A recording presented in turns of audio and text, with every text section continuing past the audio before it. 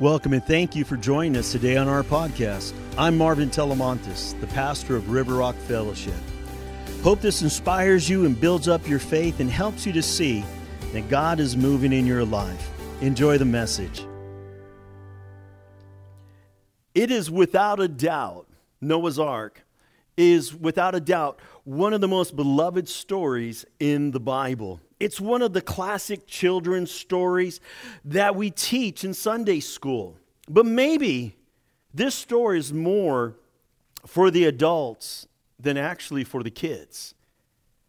If we were to take a serious look at this story, we just might see some parallels going on in our own time. As we will see in Noah's time, mankind had become wicked, and their thoughts were constantly evil. When we stop and look at our world today, what do we see? We see how places of worship are compared to other organizations or sports or businesses are mistreated and are not treated equally. We see our nation has legally ordained same-sex marriages. And if you're a person who bakes cakes as a baker for a living, well, somehow it seems to be okay to cancel them or try to destroy their business if by their own religious grounds they don't want to make a cake. You know, I have yet to see this done to an Islamic baker. We see that the wiping out of unborn babies is somehow spoken of as okay. We see that the extreme corruption in the entertainment industry or in the political realm, and yet the list could just go on and on of all the different things we see. The true story of Noah is about God's holiness and His sovereignty, about salvation and damnation, and it's about a story of one man's godly faith in a world that is saturated in corruption and wickedness and evil. So maybe the story of Noah and the ark is just more than a children's story. Now, in all the world, clearly Noah wasn't just in the minority, he was the minority. Yet Noah had the courage to still have faith in God when the rest of the world all around him were choosing evil and wickedness. He truly was a hero of faith. Let's look at Genesis chapter 6, starting in verse 5. The Lord observed the extent of human wickedness on the earth, and He saw that everything they thought or imagined was consistently and totally evil. So the Lord was sorry He had ever made them and put them on the earth. It broke His heart. Verse 7. And the Lord said, I will wipe this human race I have created from the face of the earth. Yes, and I will destroy every living thing, all the people, the large animals, the small animals that scurry along the ground, and even the birds of the sky. I am sorry I ever made them. But Noah found favor with the Lord. You know, in another translation, it says in verse 8, by the Message, it says, Noah was different. God liked what He saw in Noah. So, in a world of corruption and chaos, what made Noah so different? Why did God find favor in Noah?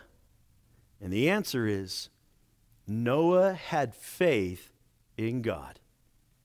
So let's take a look at what characteristics about Noah stand out. The first one would be this. Noah believed God. I don't mean that Noah merely believed in the idea of God or believed in God. No. Which, of course, that's what he did. But Noah's faith went beyond intellectual consent or agreement in the idea of God. No, Noah actually really believed that what God said, God was actually going to do. He believed in God. He actually believed God. And Noah believed God in spite of what the world around him was doing. Noah must have faced huge pressure, intimidation by the community he lived in, and even by the extended family that must have been a ways from him. Try to put yourself in the shoes of Noah. What would it have been like for you? So let's go now to Genesis chapter 6. Let's start at verse 11 and 12. Now God saw that the earth had become corrupt and was filled with violence. God observed all this corruption in the world, for everyone on earth was corrupt. Verse 13. God said to Noah, I have decided to destroy all living creatures, for they have filled the earth with violence. Yes, I will wipe them all out along with the earth. Now, at first we might think that this was a description of modern day America. But the parallels is just not as close to what we would think. Noah had it way worse. Sure, we have our share of corrupt politicians and entertainers, and there's violence and riots. But thank God that the good news of Jesus has spread throughout the world. There are still, even though we're surrounded by violence and crime and corruption, there are still billions of Christ followers who pray, who are scattered throughout the world, who are acting as salt and light in this world. Imagine if you and your immediate family were the only ones in church this Sunday. I didn't mean the only family in your church, but the only family in any church service in the whole world.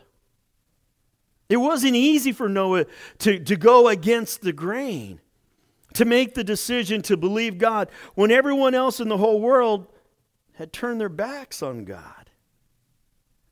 See, earlier in Genesis, in chapter 2, verse 5 and 6, it says this, neither wild plants nor grains were growing on the earth, for the Lord God had not yet sent rain to water the earth, and there were no people to cultivate the soil. Instead, springs came up from the ground and watered all the land. I want you to note something.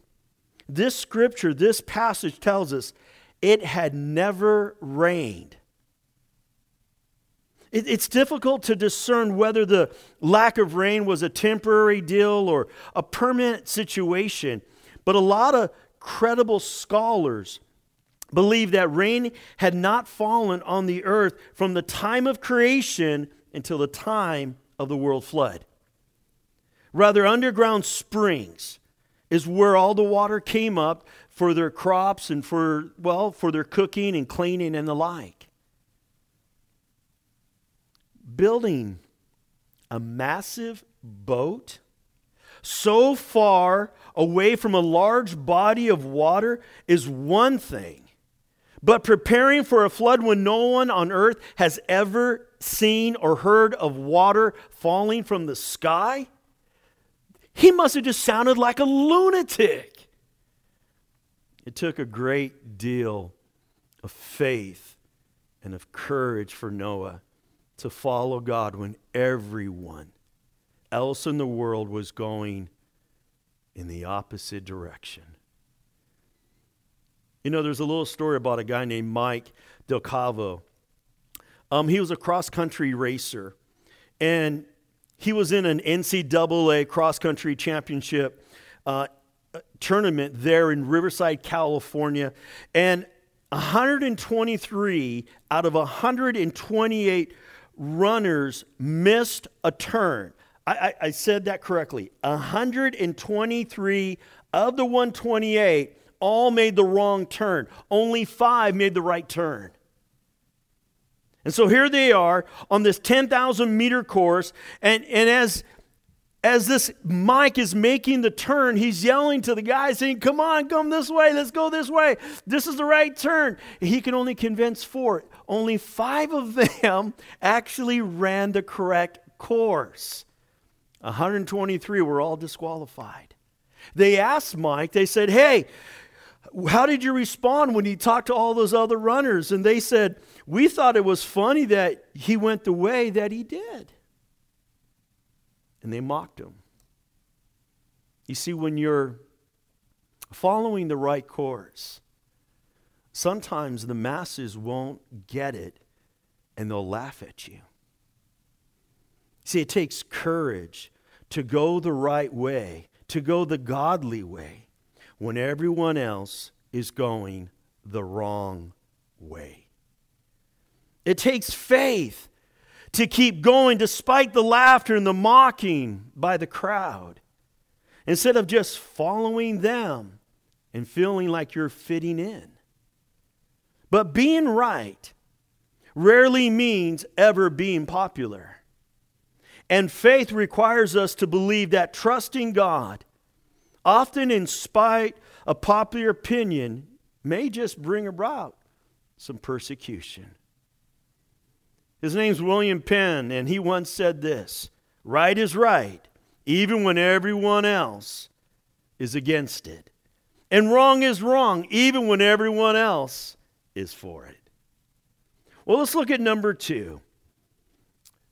The characteristics about Noah that stand out. Number 2, Noah built out of obedience. Noah built just what God told him to build. The Bible says Noah did everything God commanded him. So let's look at Genesis 6, starting at verse 14. Build a large boat from cypress wood and waterproof it with tar, inside and outside. Then construct decks and stalls throughout its interior. Make the boat 450 feet long, 75 feet wide, and 45 feet high. Leave an 18-inch opening below the roof all the way around the boat. Put the door on the side and build 3 decks inside the boat, lower, middle, and upper. You know, today we're so familiar with this Bible story that sometimes we can miss the magnitude of the project that Noah had to do. More importantly, we miss the magnitude of his great faith in God. Some ask, how long did it take Noah to build that ark? And the Bible does not specifically tell us that. Well, when Noah was first mentioned in Genesis chapter 5, he is 500 years old. And when Noah enters the ark, he's about 600 years old. So sometimes people will say that, he spent 100 years to build it. But we don't know that. The time it took to build the ark would have depended on how much time had passed between when God told him to build the ark in Genesis chapter 6 to the time that God told him to go into the ark there in Genesis chapter 7. And that part is silent. We don't quite know. Some scholars say 20 years, 40 years, 60 years, but we're not quite sure. Now, I've got some trivia for you. How many pigs and how many horses would have gone into the ark? Many would say 2 of each, 2 horses, 2 pigs. Well, let's see what the Bible actually says about that. You might be surprised. So in Genesis 7, starting at verse 1, the Lord said to Noah, go into the ark, you and your whole family, because I have found you righteous in this generation. Now here's where it comes. Take with you 7 pairs of every kind of clean animals, a male and its mate. 7 pairs, a male and its mate, that means 14. So it would have been 14 horses. Okay. And 1 pair of every kind of unclean animal, a male and its mate. That means 2 boys, 2 girls, a total of 4 pigs, because they're an unclean animal. And also 7 pairs, or 14, of every kind of bird, a male and his female. to keep the various kinds alive throughout the earth. So how did we get this so wrong in Sunday school? Well, let's look at verse 9, and I think there might be a reason why we didn't catch this or why the Sunday school teacher didn't catch it. Because when you read this verse, it's easy to miss what's really being said. Verse 9, 2 by 2 they went into the ark to Noah, male and female, as God commanded Noah. This verse is only telling us about how the animals entered into the ark. They came in pairs, but it doesn't tell us how many pairs. That's where we find it in chapter 7.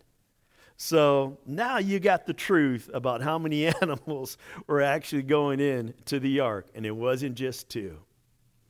Now, there's some folks have claimed that a boat, even as big as Noah's boat, could not be large enough to carry all the kinds of animals and the water and the food for everything and all these supplies for a whole year of being on that boat, on the ark. Well, let's watch this video as it really just goes after that question. Let's watch it together. Lots of people say there's no way that 2 of every known species in the world could fit onto Noah's Ark. You know what? We agree. But the truth of the matter is that the Bible doesn't claim that's what happened. So if we really want to get to the truth of it, we're going to need to see what the Bible really says about all this and then ask 3 questions. How many animals are we really talking about? How big were they? And how big was the ark? We answer those, we're closer to understanding the truth. Make sense? Good. So how many animals are we really talking about here? Well, let's jump back to move forward, shall we? Let's take a peek at day 5 of Creation Week and do a plain reading of Genesis 1 verse 21. And God created great whales and every living creature that moveth, which the waters brought forth abundantly after their kind, and every winged fowl after his kind. Jump ahead to Genesis 1:25, day 6, the same day man and woman were created, and here's what we get. And God made the beast of the earth after his kind, the cattle after their kind, and everything that creepeth upon the earth after his kind. So there you have a very clear account of the land and sea creatures created by God according to their kinds. Now, take a look at the phrase, according to their kind. What does it mean? Is it the same as species? I don't think so. It's possible that it's closer to what we call families in the typical biology class today, with some exceptions. Keep in mind that species is a man-made definition anyway. Confused? Let me explain. Let's take the dog kind, for example. We'll call the female dog taken on the ark Bingo, because that's the name of my first dog. Okay, from Bingo and her mate, you can get the various species of coyote, wolf, and even domestic dogs like the border collie, Great Dane, poodle, and so on. You get it? The different species we have now could have easily been generated after the flood from the information already present within the parent kind. So kind isn't the same as species at all. And a plain reading of the Bible teaches that Noah only had to take the representatives of the different kinds of land-dwelling, air-breathing animals. You don't believe me? Take a look for yourself. Genesis 6:20, of the birds after their kind, of animals after their kind, and of every creeping thing of the earth after its kind. 2 of every kind will come to you to keep them alive. That's as clear as it gets, folks. Simple instructions of what to take and what not to take. And in case we need further understanding on what God meant, he clarifies by telling us what died outside the ark. Genesis 7:22, and in whose nostrils was the breath of the spirit of life, all that was on the dry land died. Okay, so he's not talking about any sea creatures being on the ark. Not the tiniest seahorse or the largest whale, because the last time I checked, they weren't swimming around on dry land. He's also not talking about plant life or single-celled organisms or bacteria. No, only things that have the breath of life in its nostrils and are on dry land. That's great, you say. But how many original kinds of land-dwelling, air-breathing creatures were on the ark? Well, to be quite honest, we weren't there, and I don't have the time for each and every detail. But one leading ark researcher did a whole bunch of calculations and was very generous with the numbers he used. He selected the genus level and found that there are less than 8,000 kinds, or about 16,000 individual animals. So let's just round up to say 30,000 and then call it even. It'll make the math easier anyway.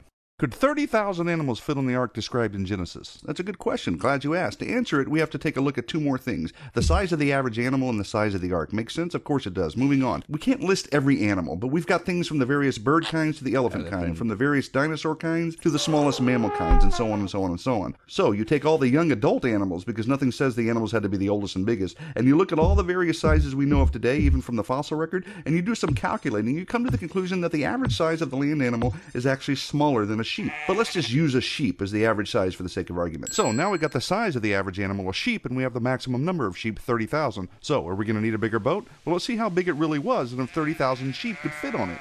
Back to the Bible. Genesis 6:15. The length of the ark shall be 300 cubits, its width 50 cubits, and its height 30 cubits. Genesis 6:16. You shall make a window for the ark, and you shall finish it to a cubit from above, and set the door of the ark in its side. You shall make it with lower, second, and third decks. Using what's known as the small cubit, that makes the ark approximately 450 feet long, 75 feet wide, and about 45 feet high, with 3 decks, a door, and a window. So this ain't no canoe or a bathtub boat with giraffe heads poking out of it. This is a huge seaworthy vessel. The total available floor space on the ark would have been over 100,000 square feet. The total cubic volume would have been 1,518,000 cubic feet, which is about the capacity of 522 railroad stock cars. So we're getting down to the nitty-gritty here, folks. How many sheep can fit into 522 stock cars? Well, just so happens I know the answer. The average double-deck railroad stock car can fit about 240 sheep. Now that's a lot of wool. So 522 stock cars holding 240 sheep-sized animals each gives us the hefty total of 125,280 sheep-sized creatures that could have fit onto the ark. Remember, we only needed to fit 30,000 on it, and 30,000 is almost 2 times the already generous estimate of animals necessary to represent all the species we see today. So it's easy to see that with more realistic numbers, there was plenty of room for cages, food, and even fresh water for the duration of the year-long stay that these animals had to be on the ark. And you know what? Ark researchers have studied this too, and I'll let you look that up. So there you have it. Simple reading of Scripture, simple math, basic science. This fallible claim against the Bible is debunked. Adios. Well, obviously, Noah had plenty of room aboard his ark for all the animals, all the food, all the supplies, everything that would have been needed to survive a whole year. The main point that can be missed in all of this debating is that Noah is a man of great faith in a world full of corruption. Noah obeyed God and built the ark in every detail the way God required it. The author of the book of Hebrews emphasizes this fact. Let's look at Hebrews chapter 11, verse 7. It was by faith that Noah built a large boat to save his family from the flood. He obeyed God, who warned him about things that had never happened before. By his faith, Noah condemned the rest of the world, and he received the righteousness that comes by faith. Folks, obedience is part of having and living by faith. And when we've learned to believe and to build out of obedience, as Noah did, then we, like Noah, number 3, will be blessed. Noah was blessed for believing and obeying. When it was all over, the rain had stopped and the waters had receded and the ark ran aground. The Bible says here in Genesis chapter 9, verse 1, then God blessed Noah and his sons and told them, be fruitful and multiply, fill the earth. Did you catch that? Then God blessed Noah. When? When he believed God, when he built, obeyed, and now God has blessed him. Following this blessing, God placed a rainbow in the sky as a sign of a new covenant. A covenant with humanity, with all creation, with the earth. That God would not destroy humanity and all that he ever created ever again. A rainbow. See, genuine faith recognizes that God alone is sovereign. And although we certainly can, God can actually bless us the way we want him to bless us. But the truth is God doesn't necessarily mean that God's going to do it that way. It says in Romans 8:28, and we know that in all things God works for the good of those who love him, who have been called according to his purpose. God may not always keep us from the suffering that this world and its corruption brings, but God does promise to work out for the good of those who love him and for those who've been called according to his purposes. Folks, we all know that we live in a world that is fallen, in a world that is corrupt. It is clearly proving to be a world that is more and more anti-Christian. And it's a world that is embracing wickedness. And the question is, in the face of all this, just like Noah and all the world that he faced, what are you going to do? What about you? Will you choose to be like Noah? Or will you choose to be like the world? Will you have a character that chooses to believe? Will you have a character that will choose to build out of obedience? Will you choose to stay the course when the masses are running in the wrong direction and are laughing at you? Will you stand up for your faith in God even if they make you the target? The good news is when you believe, when you build out of obedience, God provides His favor and His blessing. Faith, like Noah, is something that must be determined way before the storm hits, way before the rain comes. So, hey, Christian, may you choose this day to be like Noah. Because if you wait for when the storm hits, well, it might just be a little bit too late. And you just might find you're on the wrong side of that door. I pray you would see the seriousness of the times we're in. And you would choose to follow God, to follow Jesus, no matter what the world says or does. Father, I pray blessing on your people. Lord, bizarre times we live in, but we can do all things through Christ who strengthens us.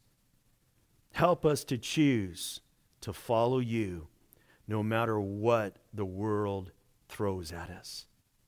Now bless your people, I pray. In Jesus' holy name, amen. Hey, God bless, guys. Well, we hope this message helps you to take your next step closer to Jesus. Here's a great question to ask yourself right now. How will I be different because of what I just heard today? Well, for more info about us, go to rrf.church or find us on Facebook. I'm Pastor Marvin, thanking you for taking the time to join us.